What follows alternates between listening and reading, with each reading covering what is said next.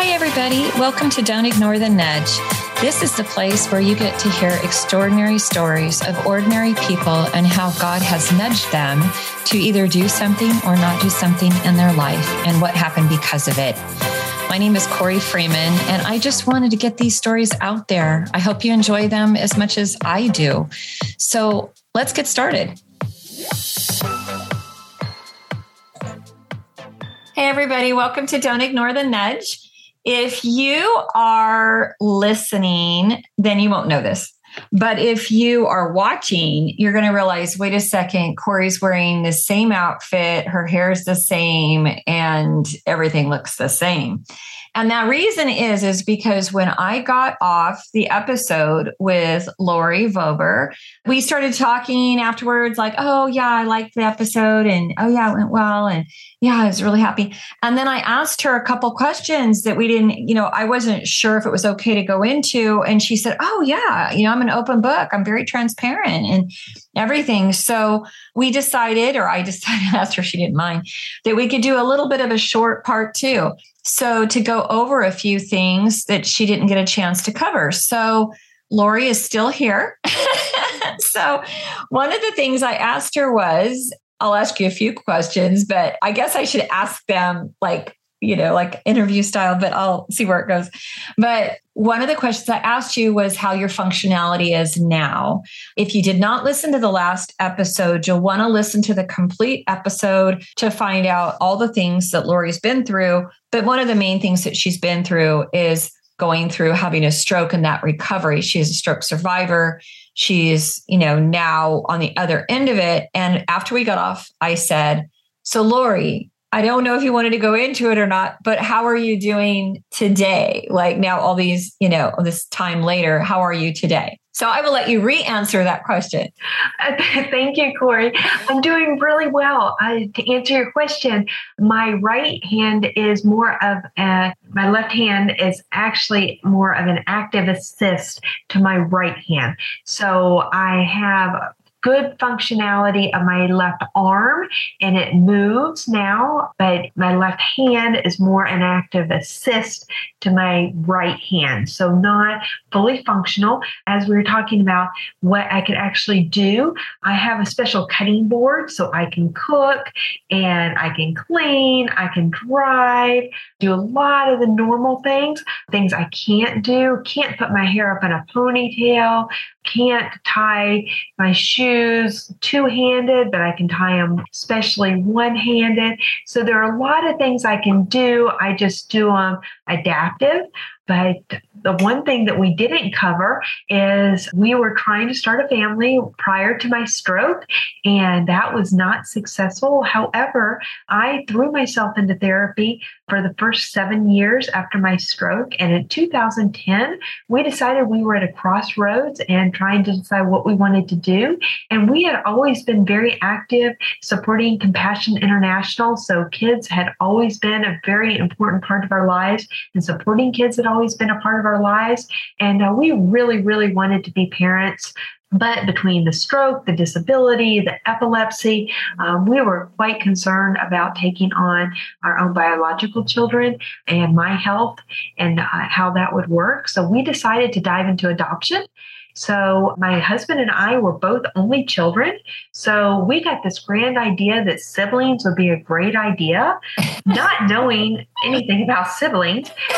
So we decided in 2011 to adopt a sibling group of 3 from Colombia, South America. Oh my goodness. So we became adopted parents of a 6, 8, and 10-year-old from Colombia, South America. Oh my goodness. In 2011. Now, what ages? They were 6, 8, and 10. Yep. 6, 8, and 10. Okay, no, I meant to say, that's how my brain works. I'm like picturing the kids. I'm meant to say boys or girls. Yes. So it was 1 boy, 2 girls. So oh my goodness. Our son was 6 and our 2 daughters were 8 and 10. And welcome to parenting. Yes. So Holy moly. We adopted with love blinders on, and it's been a journey of blessings and challenges along the way. Just like if you had your own biological. Yes. Yes. So it has been a journey, but they are now 21, 20, and 18. Oh, wow. So Okay. yes, it has been a journey, but I tell you what, God's given me the ability to be a mom, and I'm thankful for that. Yeah. He has given them a forever family they may or may not have had, and I'm thankful for that. And the girls are now on their own as adults, living on their own. Oh. And our son is now in his senior year of high school, still here at home. Wow. And we take it one day at a time. And again, I'm just grateful for the opportunity to be the mom. And, God gives us what we need to take it one day at a time. Yeah. And I just appreciate the opportunity, and I appreciate the experience. And we've learned a lot along the way. Oh, yeah. Yeah. You learn so much. And right when you think you've got it down pat, hello. Yes. Yes. I mean, yeah, it's like, and all three of our kids are very different. We have a girl and two boys. Okay. And so, but I did not get them all in one day at the ages of 6, 8, and 10. So it's like you almost get like one, and then you're like, okay, I can have two. Okay. And then three are like, oh, this one is out of the box thinking. I got to get more creative in my thinking here. And then, a lot more time to prepare than one day, all three. And siblings don't act the way we thought siblings were going to act, because we're only children. We had this idea of being alone all our lives, what siblings would be like, and that's not accurate. So, grass is always greener on the other side. I know. So we have learned a lot, let me tell you. But yeah. And then as far as like what you do, like when you do go out and do your speaking, going back to your functionality, are you going to have people like almost like a ground support go with you, or will you be able to, do you travel on your own, or do you need assistance in any way? Or that's, I guess, to be determined at this point. We just went to our first speaker conference and traveled, and my husband came with me. So, we are in a big learning curve right now. I say sometimes jokingly that I feel like I'm the Energizer Bunny on steroids. I tend to drive my family completely insane with my energy level. However, I am incredibly grateful to God that He's given me this, because I think I have recovered the way I have because of my energy level and my perseverance and my attitude and the way I attack things.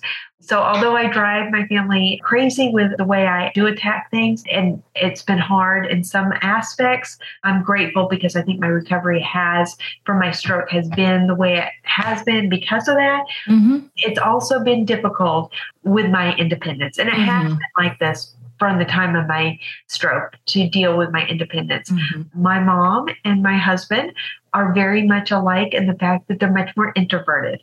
My dad and I are very much more extroverted. Yep. So my dad and I get it. And my husband is wonderful, though, in the fact that he just understands that this is who I am. He supports me, and he knows he can't change me. So he's just coming along for the ride and doing the best he can to support me the best he can. So as speaking opportunities come up, I think right now I love virtual opportunities because it permits me the opportunity to share my story and be independent on my own. Right. And local opportunities are fabulous also because I can do those independently. Oh, yeah. And as other opportunities come up, we'll just see what that looks like. And what's interesting is, people say, oh, opposites attract. And really, yes, they do. But most people don't realize usually opposite temperaments attract. So my husband's an introvert. I'm an extrovert. My friend, her husband's an introvert. She's like other ones, it's the opposite. But that's what the opposite is. It's not like this one is this way. And, it's usually primarily temperament. And then also, I always try to go where God leads. And it was just a gentle nudge I just got just now to ask you a couple of things, like ask her this. And I'm like, okay, so we're going to go there. What I'd like you to do, if you're open to it, is two things. One is I'd like you, if there's somebody listening that is like my two friends right now that recently had a stroke and they're both in rehab. Okay. And I might just happen to tell them about this episode because I don't know if they listen to it or not. I might have to say, hey, there's a great episode. But if you could speak to somebody, right soon after they had their stroke, if you could speak, number one, to them and give them what you've learned, encouragement, what you wish you would have known, what you'd like them to concentrate on or know, any kind of encouragement or tips or tricks or just insight that you've gained. And then number two is if we have somebody on here that has newly adopted and did not have children and adopted children in general, but especially older children or a family group, just word of encouragement, what you've learned, what you wish you would have known kind of thing. So are you open to sharing those two things? Sure. Okay, great. So stroke-wise, God protected me immensely emotionally for the stroke by helping me persevere on a physical level. So I was able to recover a lot and I believe be protected a lot by looking at things from a rehab level and really persevering, continually working hard to get better. And I think by maintaining that physical aspect and just working really hard day in and day out on a routine basis on my exercises and having that concentration level of if I rehab hard enough, I will get better, helped protect me emotionally. And it's very easy to get overwhelmed, I know. And I know, mental health and emotional health is skyrocketed these days. So my one piece of advice that helped me was because I'm very driven physically anyway, that's just the one thing that helped me was to maintain a physical structure and a physical program is to continue being in a rehab program. So did you ever go into anger, like resentment or why me at all? No, not so much. Or is it more of a sadness? I think it was a sadness and it was more of I had a harder time with the seizures than stroke because I couldn't control the seizures. I had a very hard time with the seizures and the stroke and not why me as much as a sadness of why are we in this situation when a lot of our friends started having children and started having the life that we wanted to have. And I was in rehab and I was trying to get better. That's when things became emotionally difficult for us. Oh, yeah. Because we were, they started having the life that we were planning to have. And here I was fighting for my life, fighting to have control over seizures, fighting to get my mobility back when all of our friends started to have families. And at that point, we were just getting started in Arizona, just starting to try and find our friend group again. We'd given up all our friends in Minnesota. So there was a lot. So I'd say my other piece of advice is try and find a good group of friends that understand you from the inside.